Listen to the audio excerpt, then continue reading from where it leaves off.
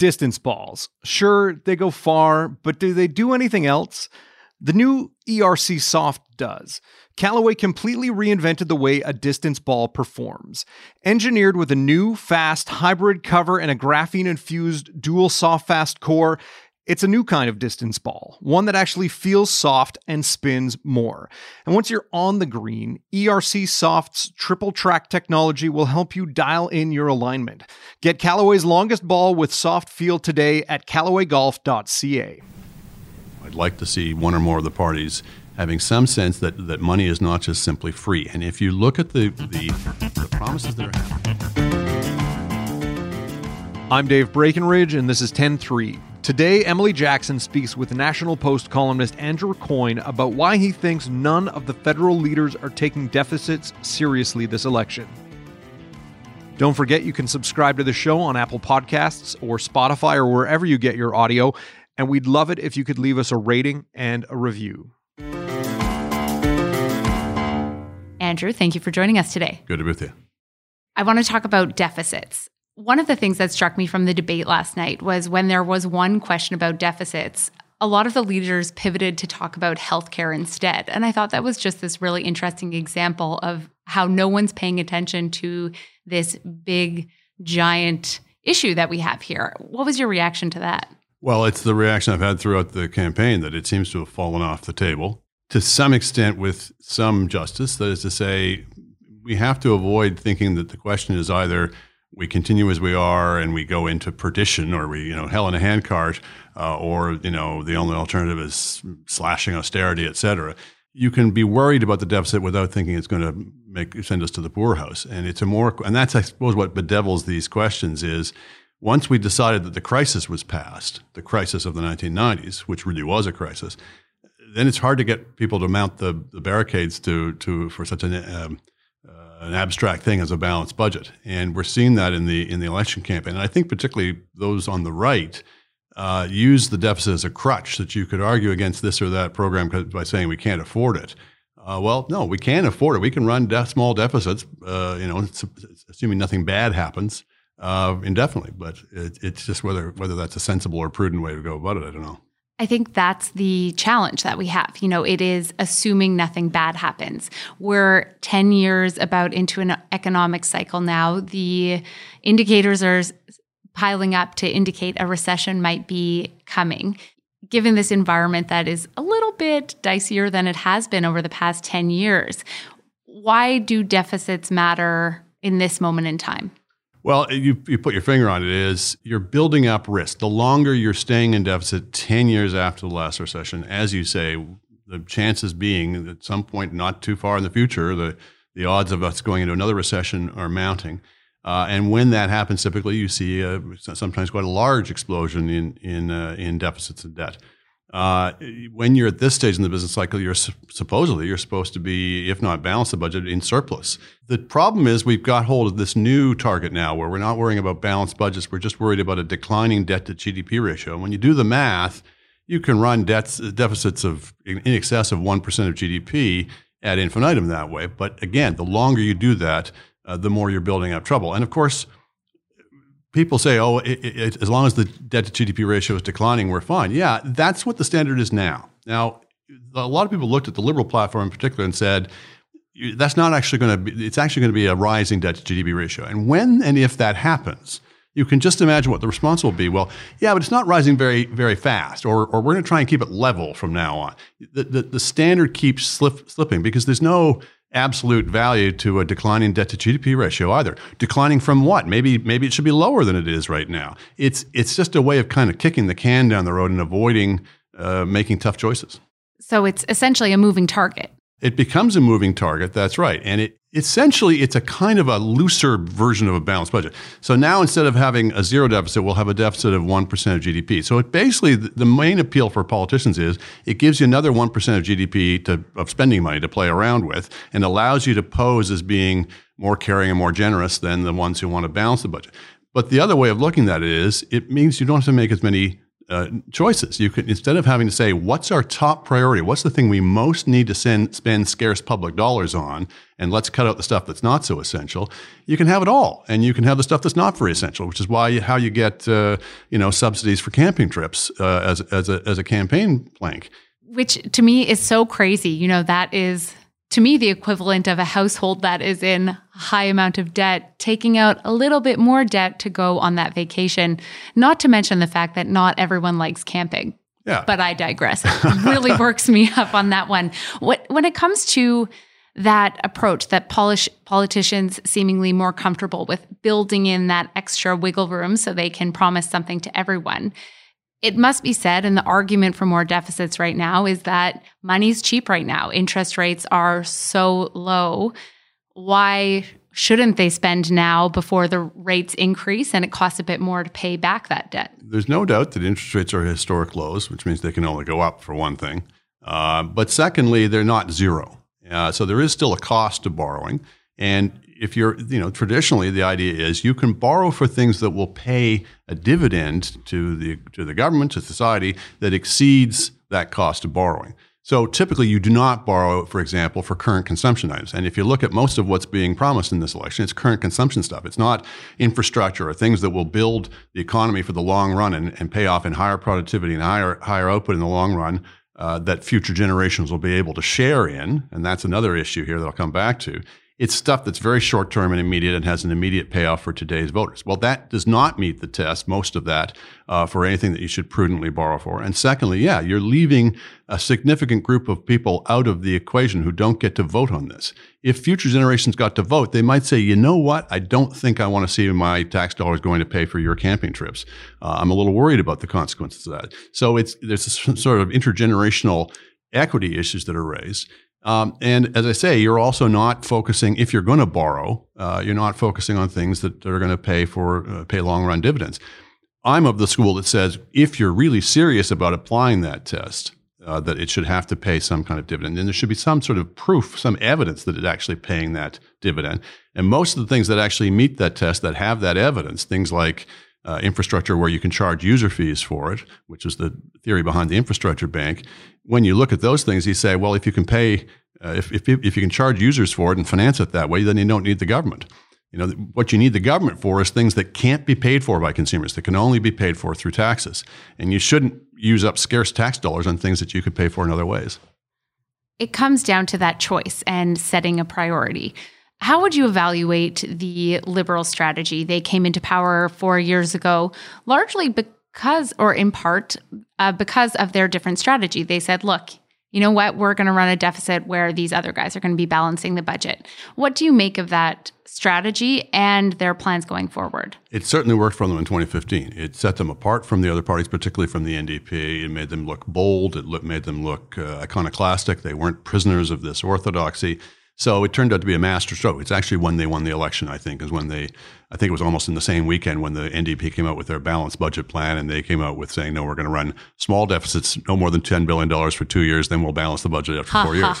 Exactly. And that shows you the way in which the slope can be very slippery. Since then, people sometimes get on Justin Trudeau's case for saying the budget will balance itself. And of course, anybody knows any economics knows there's a certain amount of truth in that. If you have a modicum of fiscal discipline and economic growth, the rising revenues will tend to lead towards a balanced budget. And in fact, what we've seen is it's required Herculean efforts to prevent the budget from balancing. We've had so much revenues coming in because we've had steady economic growth, and they raised taxes.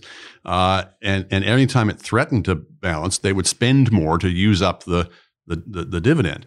I think it was very much a deliberate political strategy, in other words, to keep the budget in deficit so as to put, I think, the opposition on the wrong foot. They would have a hard time. They could say, if we're going to balance the budget, well, that must mean you're going to bring in terrible austerity measures. And you saw it work with the Conservatives. They said they were initially going to balance the budget in 2 years, and somewhere along the way said, no, 5 years. So enough so you don't have to worry about it. So it's an effective political positioning. What do you think of the Conservatives' position now? As you just said, they're not going to be able to slash enough, or that would be politically untenable for them to slash enough in the first couple of years. So they say they will balance the budget in a little bit longer time frame. How do you view their political position on the deficit issue? On this, as on so many other issues, I just think they are prisoners of their own timidity. They do not have the confidence of their own convictions. They allow their opponents to define them time after time after time. Look, I'm not wedded to a 2-year or 3-year or 4-year timetable. That's something on which reasonable people can differ. But there's no evidence that they have any serious plan to balance the budget. In fact, people who have crunched the numbers, looking at the promises they've made, said, I think the last I looked, over 4 years, the Liberal deficits would add up to $94 billion and the Tory deficits would add up to $80 billion. Maybe they'll announce something in the last couple of weeks of the campaign that will change that. But as it stands, they're marginally more fiscally responsible or less irresponsible than the Liberals. You don't actually have to, for the same reason that we were talking about, you don't actually have to slash and burn and decimate government to get to a balanced budget. It just requires making some choices. I do think fiscal conservatives should stop with the approach of just saying, you know what, we're going to take, an inch off the top of everything, whether or not it's essential or inessential. And because all you do is wind up annoying and frightening everybody, because everybody thinks they're on the chopping block. You have huge battles with your unions no matter what you do. I think it would be a much more prudent approach in going forward is to say, what should government be doing and what should government not be doing, and make some choices and get government out of certain areas where they're not really playing much of a role at all. I'll give you a small example is probably the best single thing that I've heard Andrew Scheer, which is he hasn't said a lot during this campaign, was he was going to cut $1.5 billion out of corporate subsidies. Well, that's a start, but there's about $14 billion every year that we're basically throwing away on subsidizing economic activity that should meet market tests, and if it's not, shouldn't be subsidized.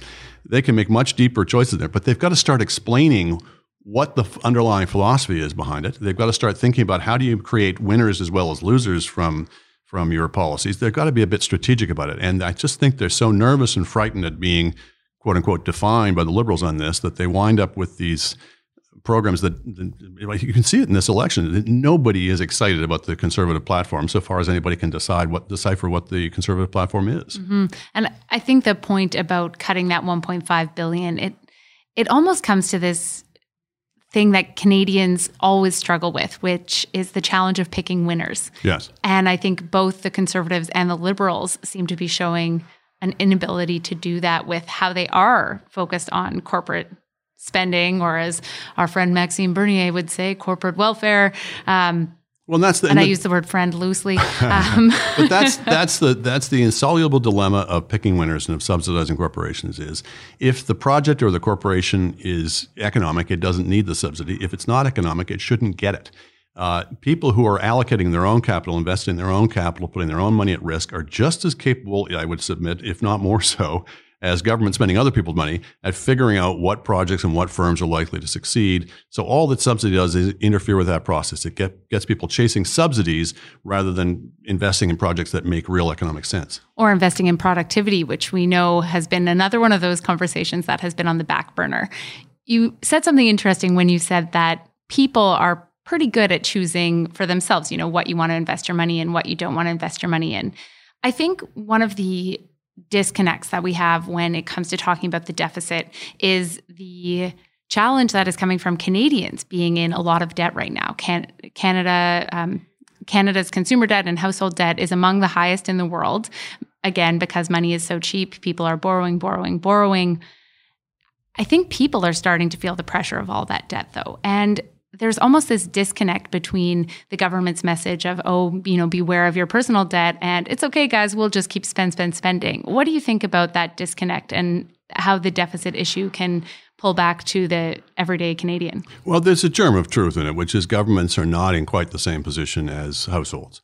It's not to say that governments could never go bankrupt, because they can in extremis, but they have to get way, way further into it than an ordinary household does, partly because they have the power of the printing press. They can essentially print their way to some extent out of the debts at the cost of higher and higher inflation.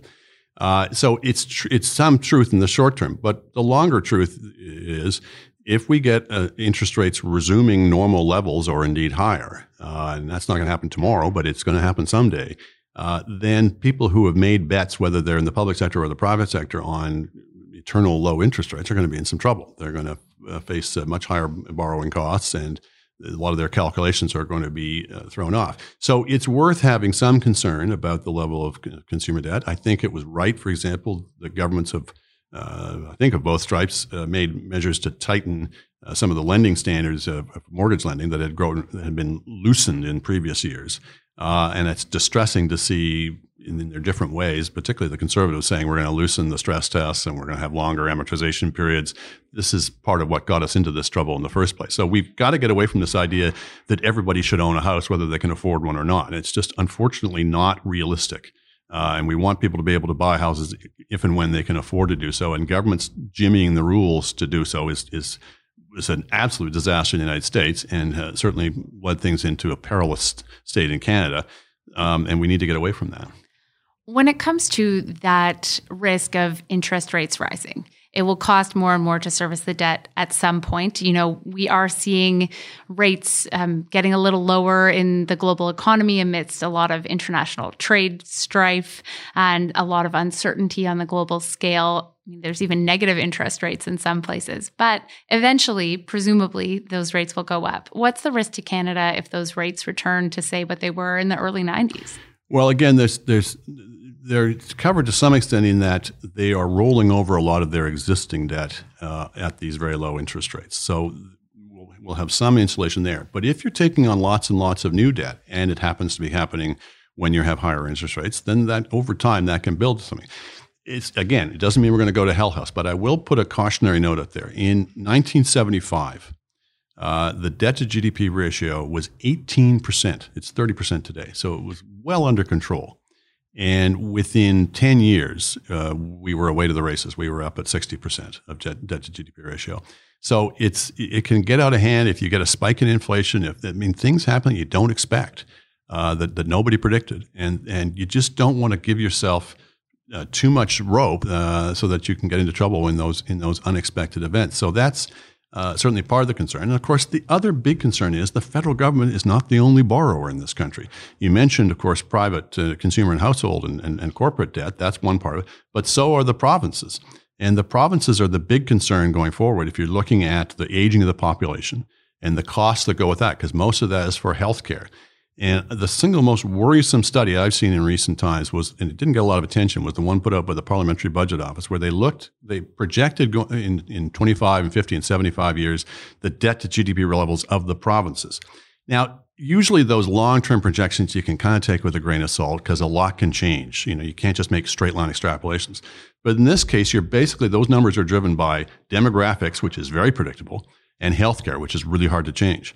So you actually do need to treat those numbers seriously. And for provinces like Manitoba and New Brunswick and Newfoundland, by mid-century, you're looking at debt to GDP ratios well in excess of 100%, heading towards 200% by 2060 or so, heading even higher than that in the later years of the century. To put that in perspective, when Saskatchewan nearly hit the wall, as they say in the 1990s, when they were within a few days of not being able to sell their bonds, they were at 60%.